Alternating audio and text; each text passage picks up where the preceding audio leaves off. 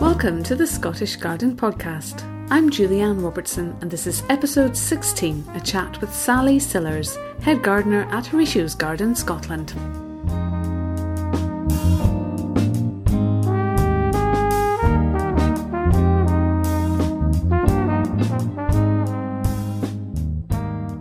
Horatio's Garden, Scotland is located within the grounds of Queen Elizabeth National Spinal Injuries Unit at the Queen Elizabeth University Hospital in Glasgow.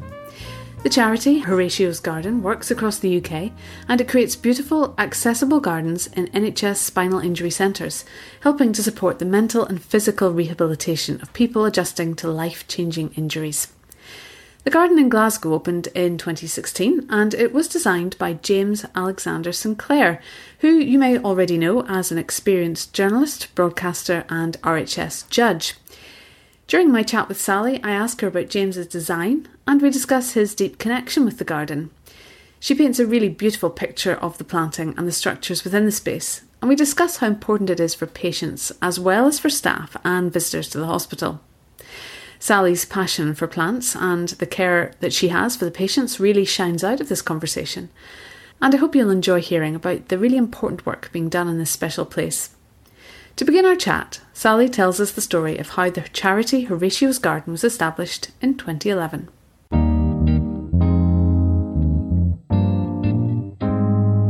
Horatio's Garden started in Salisbury. So the name Horatio comes from Horatio Chapel, who was volunteering at the Spinal Injury Centre in Salisbury. And he wanted to become a doctor, following his footsteps of his parents. And while he was volunteering in the spinal unit, he discovered that there was very little outdoor space for patients to access. And he got very passionate about this fact.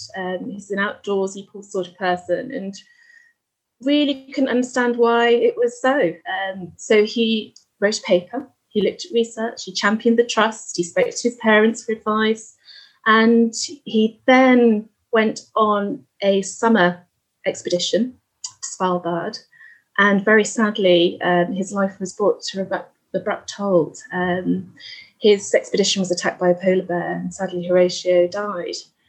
In his memory, this wonderful charity has been created in 2013. I always get this date wrong. I think 2013. The garden in Salisbury opened, in the Spinal Injury Unit, designed by Cleve West. And then this garden was number 2, and we opened here in August 2016. And this garden was designed by James Alexander Sinclair. And so the story of the garden lives on. There's 11 spinal injury units across the country. And currently we have 5, if I'm correct, and another one in the making. So we cover the most of the UK. And the intent is that we will cover Belfast, Northern Ireland, Wales, and obviously here is the main unit and right across England, which is fantastic. Brilliant. So about halfway there then in terms of having a garden in each unit, yeah? Completely, yes. So we opened, I suppose amazingly last year in lockdown, we opened the London unit in Stanmore, and our gardens are supported by a lot of volunteers, and to achieve that during lockdown was a huge monumental achievement. So if we can do that, I honestly think, no challenges beyond us now, which is great news. It's looking very positive for the future. Definitely. So tell me a little bit about your garden then. What is James Alexander Sinclair's design like?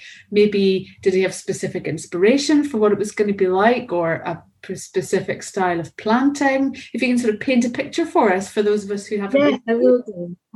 So every garden designer visits the unit and talks to everybody who's going to use it. So he's talked to the staff, he talked to the patients, their families, anybody who's going to be impacted by that garden, to get a greater understanding.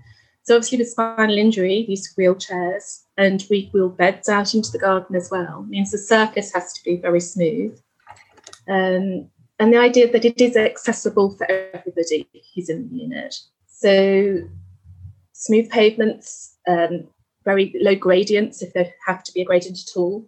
And planting-wise, James is very creative. He's made a beautiful, with two main areas of the garden. We've got an inner courtyard, which is overlooked by the wards, and it's the hub of the garden. So within that, James designed three little pods, we call them, little garden rooms. So having these little spaces is integral to helping with rehabilitation. And one of those pods is a kitchen pod. So in normal times, we provide tea and cake. At the moment, it is used by the patients and they can make their own cups of coffee. And having that little sense of taking self-control again, it provides opportunity for that. And that's probably the structural side.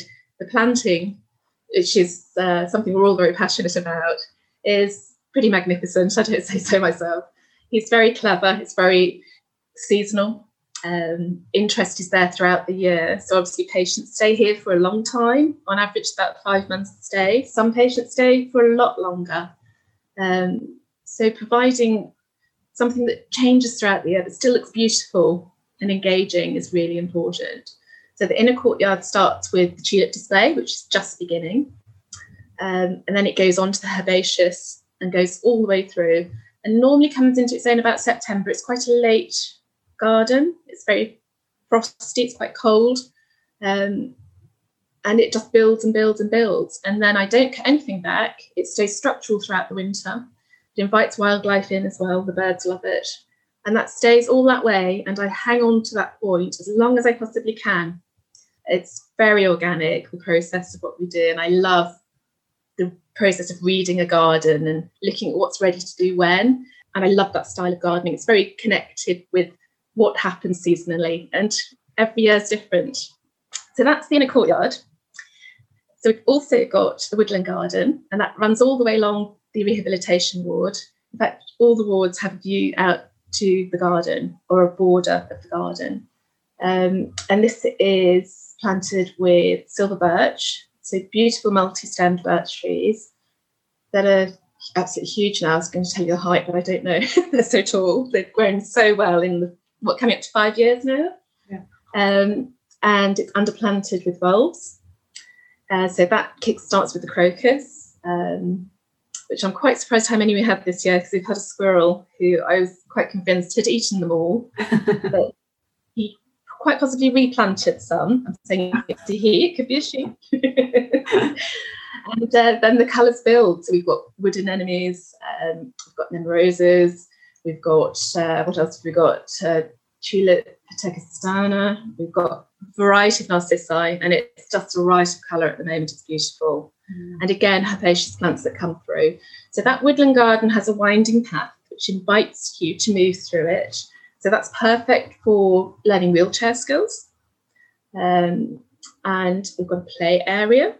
So when families are allowed back in, they're just starting to come back in for a short time, then the children have a focus, which is lovely, because obviously if you've got an injury and you've got your kids and you can't see them and you want to see them and they're on the wards, actually children and hospitals, it's not the best combination, but having a focus where you can take them, you can be taken out in your bed if you're injured, and you can sit and watch them play, which is fantastic.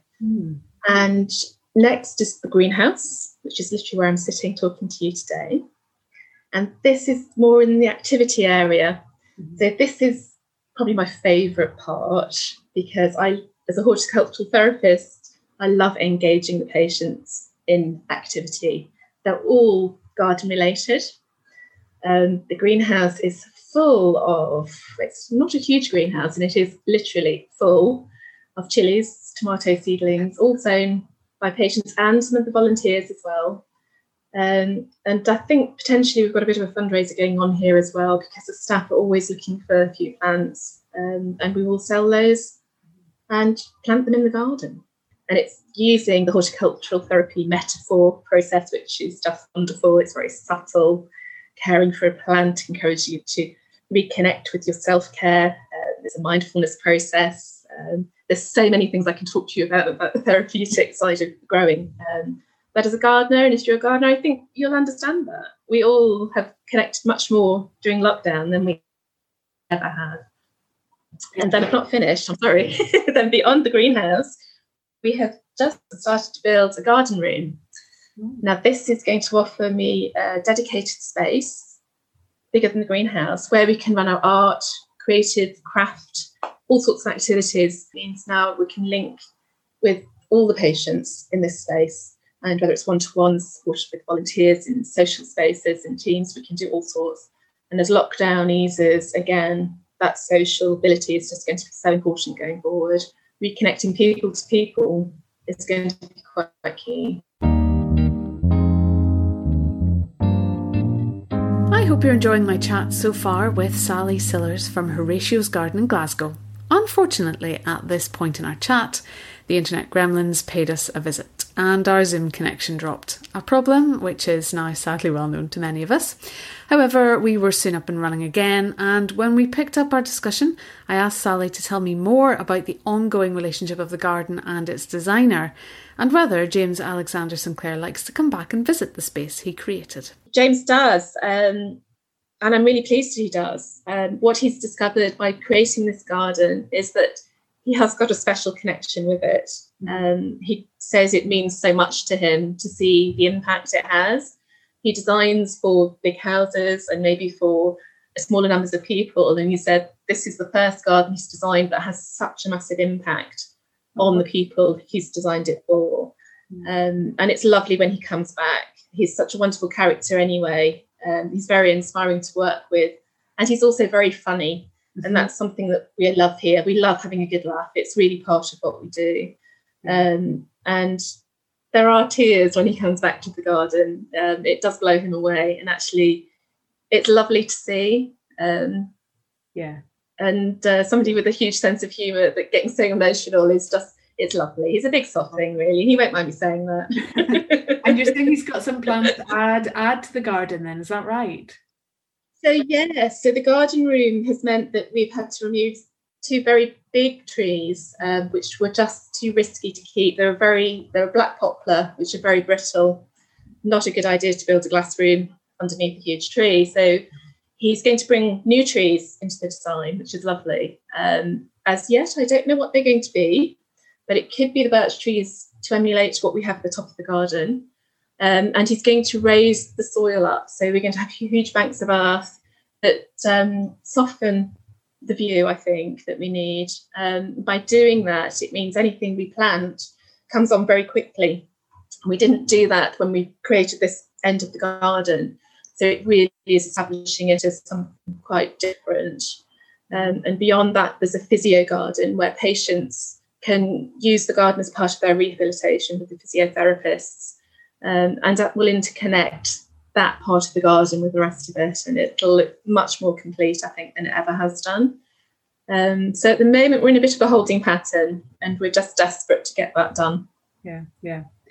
Well, it sounds like the patients, then there's so many elements of the garden that are beneficial for people. So it's about doing some activity. It's about having a space to meet friends or family, but also to have space to, I guess, just to be in solitude if you want, and to think and to just kind of enjoy a peaceful space. Is that all fair to say? Most definitely. I mean, you can't beat a garden environment, that natural environment, just to take a bit of mindfulness, a bit to just something to boost your mood. Patients who've gone through trauma or spinal injury have a long road ahead of them. They are given medication that sometimes doesn't work. So it's a long process, and it can be very depressing. Coming to terms with their new way of life means that you need that bit of mental space. And we offer that non-clinical environment for that to happen. We complement all the physiotherapy and hand therapy that goes on with the occupational therapy. We complement the clinical side perfectly, I think. And the garden has attracted so much wildlife. I've really got interested in biodiversity, and I'm just reading and listening to as much as I possibly can. And to garden as organically as possible. We don't use chemicals here at all. It's a hospital environment, so that's one very good reason why we don't. And I think learning about biodiversity and encouraging wildlife, the good and the bad, creates a better balance.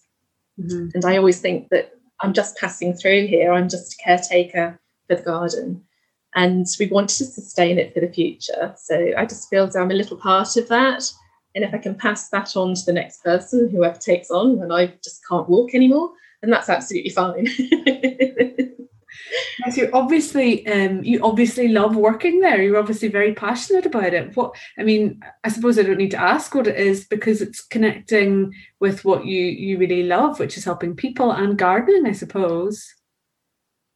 I think it's right. I came to gardening quite late in life. I was trained as a textile designer. I watched that industry disappear and reached the point, like most people in design at that time, what to do, retrain. And I just looked very locally. It's quite lucky to have SIUC Auchengrove nearby. And I took a landscape management course, knowing I had my design ability that maybe I could complement with horticulture.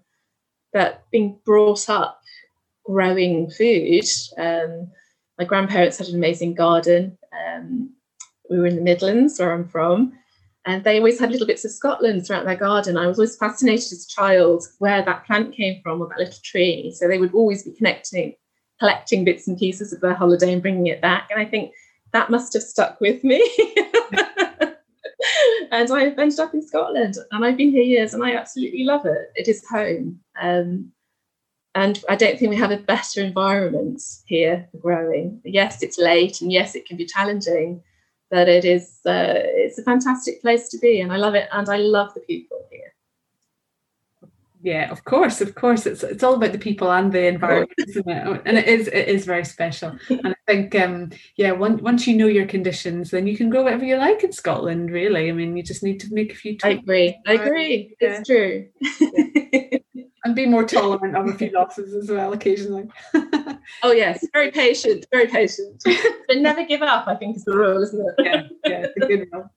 So the patients, and perhaps even the staff that use the garden then, do you find that a lot of people maybe find themselves an interest in gardening or nature awakening in them at the same time, because they maybe haven't been exposed to so much outdoor enjoyment before, or they haven't been exposed to gardening itself? Yes, most definitely. There's a lot of, to begin with, obviously, when we opened, there's a lot of curiosity from the staff.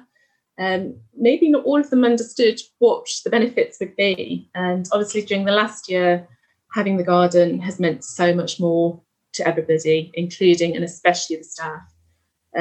Having that outdoor space to escape to. The same for patients. Obviously, when we've just started to have relatives visiting again, they've not had that for quite a while. Mm-hmm. So bringing interest and activity in, but also for them to be able to get out into the garden has really helped. It's been tough for everybody, but it's been extremely tough for patients who cannot connect with their relatives at all. It's been hard. But the staff now say, which is lovely, that they can't imagine the garden not ever being here. They sit outside for lunch. They go for an extended way round to their route, so they can go in and through the garden or through the courtyard. And when the sun does come out here, it's magic, absolutely magic. Mm-hmm. The space means we can do activities while social distancing, so that has helped. And obviously being outside is a plus at the moment. I have yet to put my gazebo up, but once that goes up, normally it goes up for this weekend for Easter, and we'll see. That marks the sort of the point where everything starts to happen, which is lovely. Yeah, it'll be a bit more gentle this year, but we will do something. We will celebrate Easter. Yeah. And for the patients then who maybe do find that they want to continue gardening once they leave the unit and they go back home, I imagine you are probably quite helpful in empowering them to do that, because of course you don't have to be 100% able-bodied to garden, and that's something that's really important, I think, to raise the profile of as well. The fact that adaptations can be made, and gardening is for everyone, no matter what age, ability, background, or whatever, right? Yes, without a doubt. We do a lot of signposting. So if a patient is particularly interested in gardening, then we will reconnect. What I tend to do is find out what their interests are, because obviously everybody has their thing. For an example, there's a patient here who he was just very down. And when I spoke to him, he said he'd normally be in his garden planting his potatoes. So we had a discussion. I found out what varieties he normally grew, and I quickly went out and bought them and some potato sacks, and we planted those potatoes. And he nurtured them, he brought them on, he was just so proud. What I would try to do with everybody is to encourage them to take a plant home with them, but it's not always possible. This gentleman happened to live right at the north of Scotland, like as far north, and we didn't think it was going to be possible until a volunteer just happened to mention they were visiting that part of this country to see their family.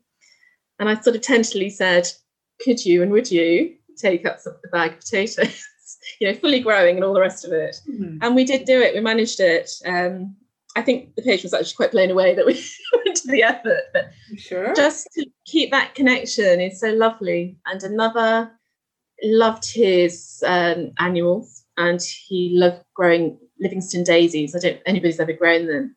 You get a seed packet and you get 1 million of plants, which we did that year. We were giving them away constantly. But it was lovely because it's almost like, it was part of him. It was still here even when he went home, and he took some plants with him. And we filled the garden that year. It was lovely. And yes, I'm growing them again this year.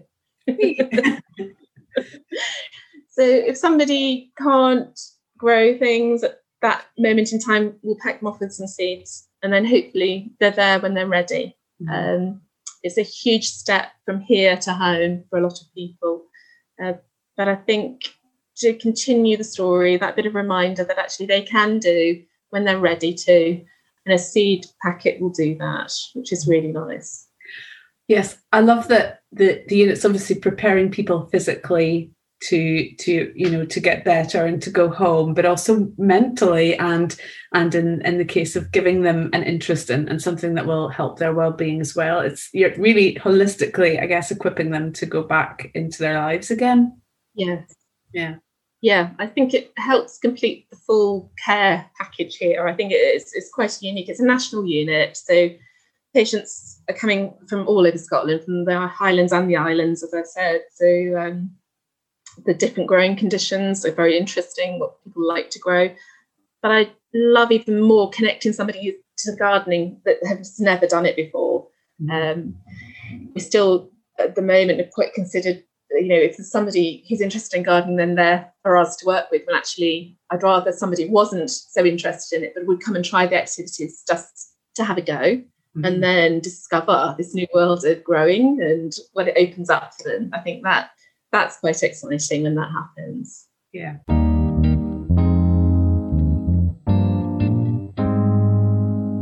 That was Sallie Sillars from Horatio's Garden, Scotland. I hope you'll agree that was a great chat about this very special garden and the impact it's making on the lives of people who find themselves in the spinal unit at Queen Elizabeth University Hospital in Glasgow.